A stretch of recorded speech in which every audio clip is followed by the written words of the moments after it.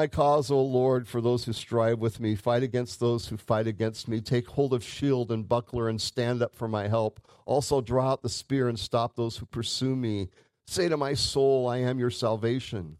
Let those be put to shame and brought to dishonor who seek after my life. Let those be turned back and brought to confusion who plot my hurt. Let them be like chaff before the wind. Let the angel of the Lord chase them. Let their way be dark and slippery.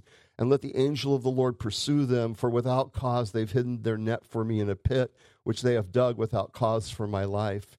Let destruction come upon him unexpectedly, and let his net that he has hidden catch himself. Into that very destruction let him fall. And my soul shall be joyful in the Lord. It shall rejoice in his salvation. All my bones shall say, Lord, who is like you, delivering the poor from him who is too strong for him. Yes, the poor and the needy from his plunderers, or who plunder him. Yeah, as it is written here, the context is not today. The context is Saul chasing David. And David literally delivered a group of people in a city called Keilah in 1 Samuel from their enemies. And then when he asked the Lord if they were going to betray him to Saul, if he should get out of there, God spoke to him and said, yep, the people you just helped and the people you delivered are going to betray you. And so whether they were doing it for power or for money or for both, God delivered David and eventually put an end to Saul and his efforts, didn't he? David didn't lift his hand, but God did. Yeah. Would you love to see Israel go to their knees and just seek God, say, help us and take care of this? Would you like to see Americans do that? Do you do that? So, okay, we said enough about that. So it's too painful, to think about. Yeah, so as this was written, God delivers David, puts an end to Saul and his efforts. Now, let me ask you, is someone after you? Is there somebody after you? Peter would say, yes. Peter says, yes, somebody's after you, Tom. Somebody's after you, Ray. Somebody's after you, Mia. Did you know that? The paranoids are after me. My brother used to say that all the time. No, but somebody is after you. So you don't know what that means. Okay, because you would have laughed if you understood my joke. It's never my fault. I want you to know that. Peter would say yes in 1 Peter 5:8, be sober, be vigilant, because your adversary, the devil, walks about like a roaring lion, seeking whom he may devour. Does the Lord take up your cause? Not your whims or your personal grudges, but your cause. The answer is yes, because your blood-purchased, declared righteousness, God takes up to protect you through the blood of Jesus Christ and the promises of his kingdom. He does take up your cause, not you. And he tells us that we should put on in Ephesians 6 the armor of God, which includes the shield of faith to quench the fiery darts of the wicked one, the enemy that comes against us. Do you ever feel like that's happening to you? Yeah, sure. 11 through 28, I won't read. It contrasts the person of God who seeks his righteousness. And verse 13, though, it says, but as for me, when they were sick, my clothing was sackcloth. I humbled myself with fastings, and my prayer would return to my own heart. And he goes, I paced about for them. I was loving these people, and they turned against me. Those aren't just praise him, praise him, praise him in the morning. They are that. And they're not just cries about our own wickedness and our own failure, but there are psalms on that. And there's cries about being oppressed and persecuted and turned against by people that should have loved you, but didn't. And so God contrasts. When they were in trouble, I helped them. We, like David, must lean on God. We cannot defeat Satan on our own. It was Deb Hollenbeck said to us in the car on the way home from Monday night prayer. She said, or on the way to church, she said, we were talking about the battle, and she said, if Satan could deceive a third of the angels while they're in the presence of God. Now, just stop there for a minute. We don't know if it was a third. We assume a third by a third of the stars from heaven fell, one of the scriptures, and some other things, but let's go with it. It's simple. If Satan could get a third of the angels to go his way while they were in the presence of God, do you think you're a match on your own for him? Do you think you could be tricked and deceived? Or are you so smart you think you're smarter than angels? More aware? I'm self-aware. Give us a break. You're as lost in your mind as you could be if you're that self-aware, because that means you're not aware at all. On the other hand, our deliverer is great. 1 John 4:4, you are of God, little children, and have overcome them, the ways of the world, Satan's dominion, because he who is in you is greater than he who is in the world. Can I get a hallelujah? Yeah, I can't do it on my own. I got no power on my own. I would be lost. But he who's in me is greater than he's in the world. And I'm going to leave it there because there's a bunch, and I'll come back to it because I'll be teaching again next week, and I'll pick up some things I want to get somewhere. And you, though we don't want you to be rushing out of here, you want to get somewhere too. So I'll come back to that. In Psalm 36, verses 1 through 12, which is the length of the psalm, an oracle within my heart concerning the transgression of the wicked. There is no fear of God before his eyes. He flatters himself with his own eyes when he finds out his iniquity and when he hates. The words of his mouth are wickedness and deceit. He has ceased to be wise and to do good. He devises wickedness on his bed. He sets himself in a way that is not good. He does not abhor evil. Your mercy, O Lord, is in the heavens. Your faithfulness reaches to the clouds. Your righteousness is like the great, I want to sing the song, don't you? The great mountains. Your judgments are great and deep, are a great deep. O Lord, you preserve man and beast. How precious is your loving kindness, O God. Therefore the children of men put their trust under the shadow of your wings. You need a direction to go? Get under the shadow of God's wings. They are abundantly satisfied with the fullness of your house, and you give them drink from the river of your pleasure. For with you is the fountain of life. In your light we see light. Oh, continue your loving kindness to those who know you, and your righteousness to the upright in heart. Let not the foot of pride come against me, and let not the hand of the wicked drive me away. There the workers of iniquity have fallen. They have been cast down and are not able to rise. What's interesting is the Psalms each stand on their own in one sense, but actually they're connected by the fact that they're in the midst of many emotions, many difficulties, many blessings. Are you with me? Are you following? That, you don't get all the doctrine about God from one psalm. That's a mistake. You don't get all the doctrine about anything usually from one verse. You compare Scripture to Scripture and put it all together. But what is quite interesting, as the great theologian Woody said, if the boot fits, wear it. If the boot, or it was said towards him, I'm not sure. But I will not go back and watch Toy Story again. So it's first between God and the wicked who whisper lies, make evil plans on their bed. When God reveals mercy from the heavens and righteousness from the mountains, they're doing evil while he's doing that. And then he lets us drink from the river of his pleasure. And I think we might see something on that in Psalm 37, the part that we read. Verse 11, he says, let not the foot of pride come against me, and let not the hand of the wicked drive me away. Isn't that similar to when Jesus said, and when you pray, and lead us not into temptation, but deliver us from evil, or the evil one?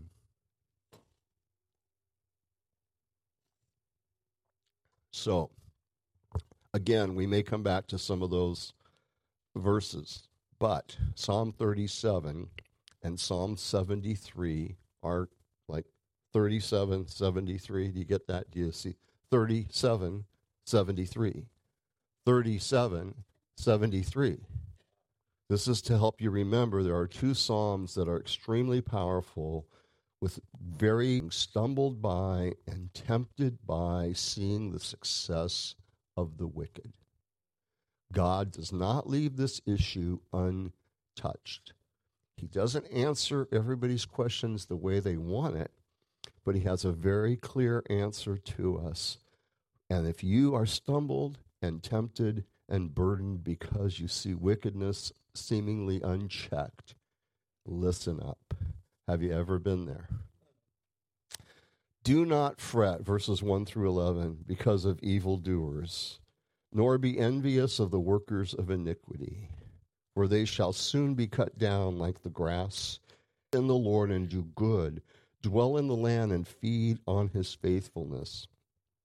Delight yourself also in the Lord, and he shall give you the desires of your heart. Commit your way to the Lord, trust also in him, and he shall bring it to pass. He shall bring forth your righteousness as the light and your justice as the noonday. Rest in the Lord and wait for a minute for him. And then get ticked off all over again. Rest in the Lord and wait patiently for him. Do not fret because of him who prospers in his way, because of the man who brings wicked schemes to pass.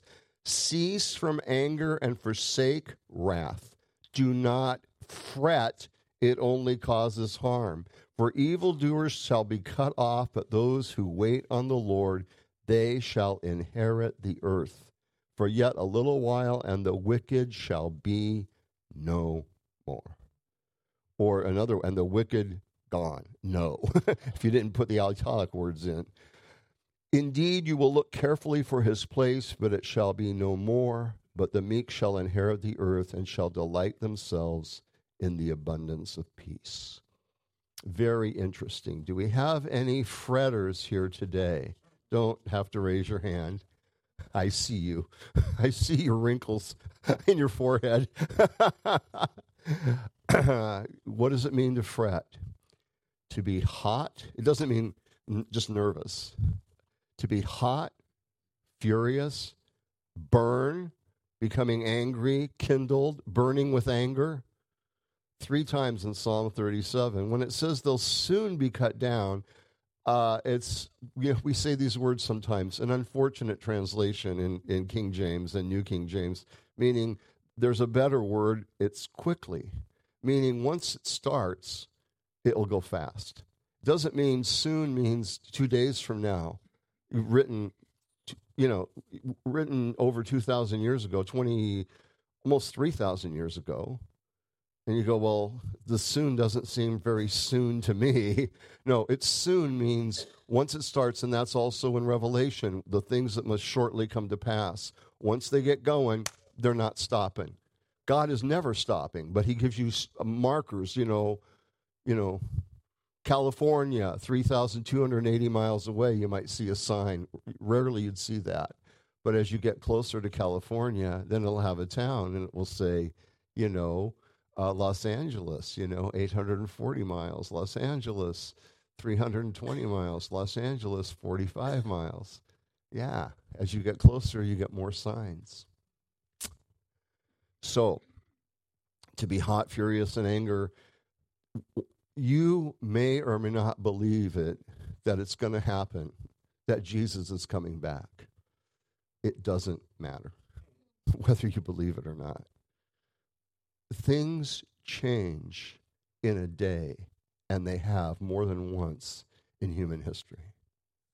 Do you understand that? We say, well, things are always the same. Are you sure about that? Things do change. Excuse me.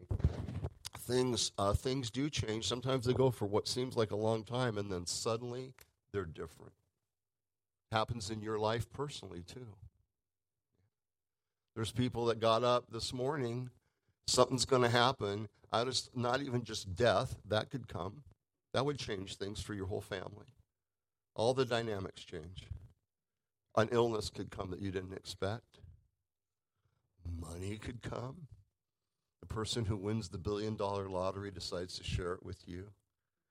I would not hold my breath for that, okay? Life can change very quickly in ways that often we're scared of and don't like. Times that life will change. I believe that Jesus is coming, and it won't stop him. Okay, so what should we do instead of fretting? We'll start today, we won't finish, and take a bit more next week. So if I miss something that seems obvious, just give me a break, okay? Because I want to focus on one thing that came out to me very strongly.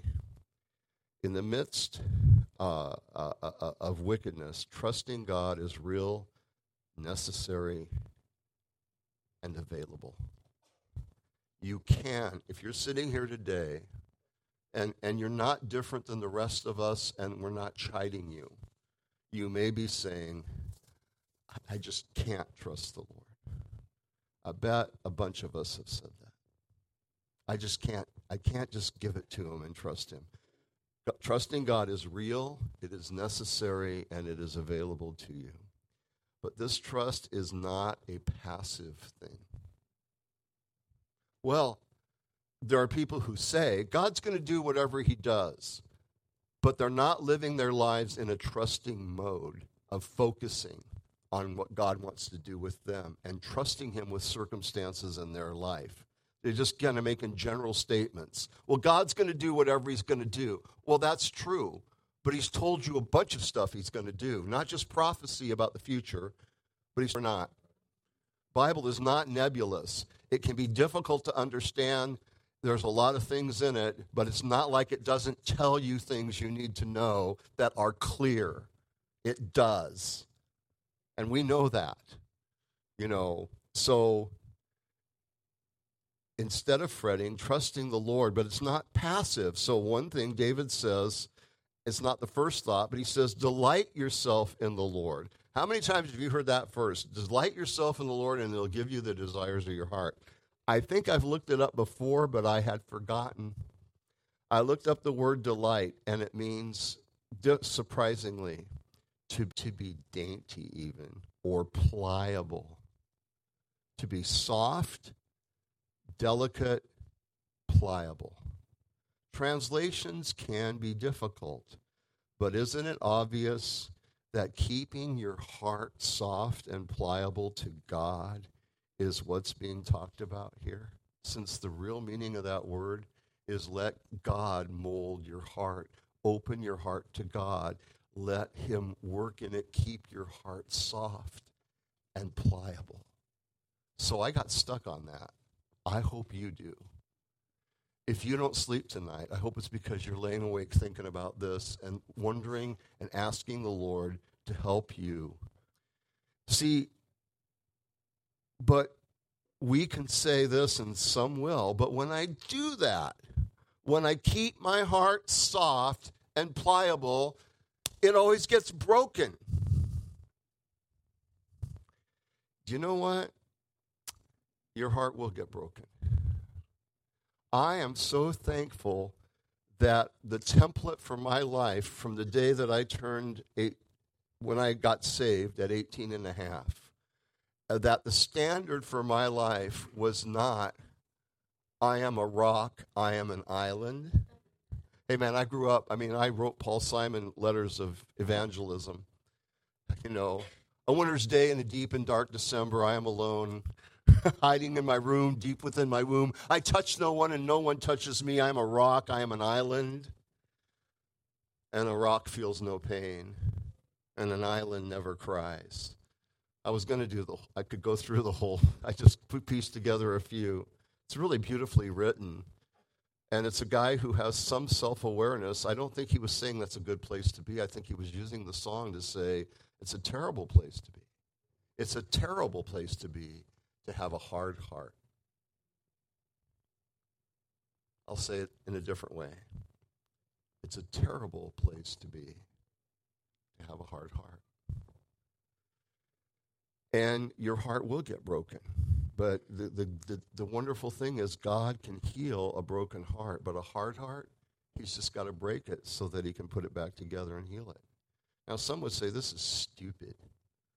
They would definitely say, and you might be one of them out there, and I'm talking to you. Yeah, I'm talking to you. If you say, this is stupid, you want us to be weak-minded lemmings. My response is not my response. My response would be verse 8. Cease from anger and forsake wrath. Do not fret. It only causes harm. You can get as mad at me as you want. I didn't write any of this. I'm not smart enough to say any of this or to understand any of this on my own. God is smart enough to know your heart. He made you. He made you. He made you. Jeremiah 17, 9 and 10.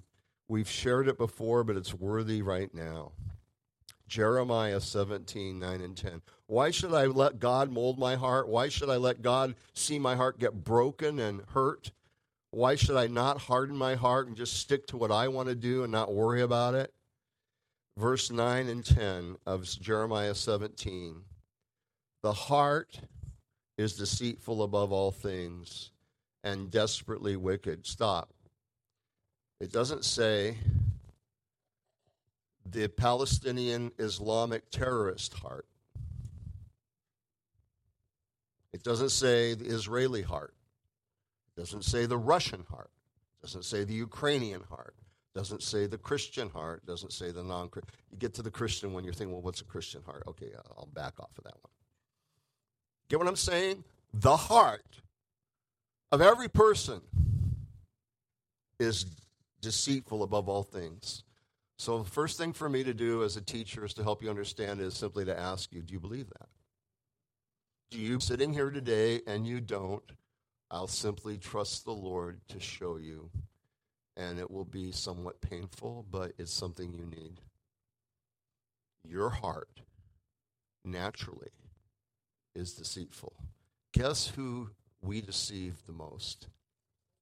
Yeah. Sometimes you watch it. You see a person in self-deception. Everybody around them knows, and they're thinking they've aced this. It's very sad. I'm sure I've been that guy, but I hope it's in the past mostly. The heart is deceitful above all, desperately wicked, who can know it? I, the Lord, search the heart. I test the mind. Actually, that's kidneys. And because they said your bowels, your inner person, it wasn't your heart in those days, just your heart. They also talked about your inner person of your bowels, but it was the seat of your will and your emotions, so it's the same. I test the mind, even to give every man according to his ways, according to the fruit of his doings. You can trust the Lord because he's going to reward you and give you exactly what you deserve. Well, wait a minute. I don't know. Time out. I don't know if I want what I deserve. Yeah, that's where the mercy and grace of Jesus Christ comes in. You're going to receive the righteousness. You have received the righteousness of Christ, and you're going to be a co-heir with Christ. And 8 tells us in other places it's an amazing gift that we've been given. So I, the Lord, search the hearts, and I test you in your inner person. Are you being tested? Are you going to be tested? Yeah, a guy from Israel said, he's a friend of mine. He's a very thorough part of this. He goes, and I'm not saying I agree with him on what he thinks should or should happen. He says, the love of Christians for Israel is going to be tested because of the people who even claim they love us, because we have to do what we're going to do. And I don't know what they're supposed to do totally. But I know that I heard that word testing of your heart, and I thought, wow, how are you doing? Not about that issue. Because probably for most of us here, there's stuff that's far more prevalent to you. Even though you care about that, even though you want to figure out how to think about that, even though it might scare you, probably in a couple of days, unless things get really more heated up, and they might, it could go really wild here. And to anybody that says it couldn't do that, all the commentators are saying this thing could go deep really quick. This could go big. But let's say it doesn't go that big. Or let's say even while it's going big, what happens in your life is that you and I tend to focus right down to what's going on in our life. I mean, I don't know that you cannot do that. You get the big picture that you're here for a short period of time. Your life is, that's what your life is on this earth. So you either believe God's way of looking at life, or you believe your own way of looking at your life. And your own way of looking at life, if it's not God's way, is this is life. And I'm hanging on and I'm fretting. Right? This is who we are by nature. So anyway, the heart's deceitful above all things, desperately wicked. Who can know it? Desperately wicked. Incurable, desperate, desperately wicked, woefully sick. Take your pick. That's the translations or the expression of it. People get deceived by their own hearts everywhere. And remember that you don't have to look at some situation that's so extreme across the world, because every day in the United States of America, somebody who was once a lover is now a murderer of the person they loved. Almost every day. Right here in River City. People, yes, there's craziness, there's insanity, there's darkness, there's Satan's influence. Welcome to the whole world. And people say, I killed her because I loved her. Or people kill themselves and their family because they can't stand the breakup. Is that love? Is that demonic? Is that satanic? Is it everywhere? I'm sorry. Glad it's not Christmas. Merry Christmas. But I mean, are you being tested? So, watching the wicked prosper in Psalm 73, I just want to bring you there because he gives a little bit more. Asaph, which is really a title for another author, and he says in verse 16 through 18, because of watching the wicked prosper, I thought, I've wasted my time. I've wasted my time, and my heart was getting hard, is what he's really saying. And in verse 16 through 18 of Psalm 73, it says, when I thought on this, on how to understand this, it was too painful for me. When I thought on how to understand this, it was too painful. Does that help anybody go, I'm not alone? I started thinking about all these things about the world I live in and the wicked getting away with stuff and the confusion and the battling back and forth and even in my own life, the people that have turned on me that I've tried to help and I've tried to do the right thing and I just don't understand it. When I think about it, it's just too stinking painful for me. I can't even stand to think about it. Well, this guy seemed to know what you're going through. When I thought how to understand this, it was too painful for me until I went into the sanctuary of God. Then I understood their end. Surely you set them in slippery places. You cast them down to destruction. My friends, when I went into the house of God in the sanctuary, doesn't mean just I went to church. And the reason I'm saying that is because there's people that go to church every week and have through centuries who hold on to their bitterness, who remain unchanged. People, and there's even churches that promote bitterness against other people groups and hatred and do stuff like that. Not clarity of mind, but hatred.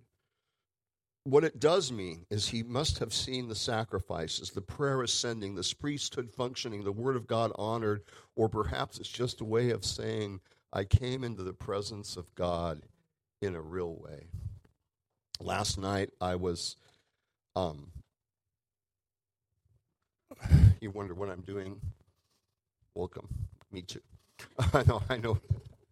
We're going to take me in just a minute, and I want to get it. I had that moment again that I love, and I hope you have this moment. And sometimes you need to cultivate it. Just alone by yourself with God, sitting in your favorite spot.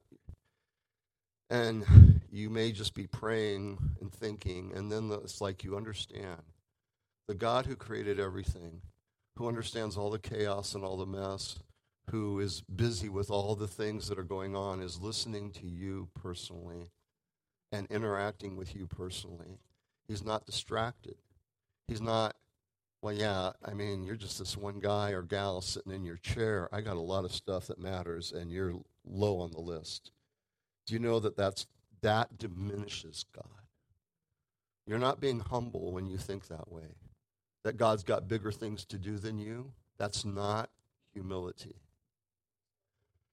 Right? Able, but has declared his love and care for you personally. And I was sitting there, and it was you. And I was feeling insecure about a lot of things, which I don't always feel, but I do sometimes.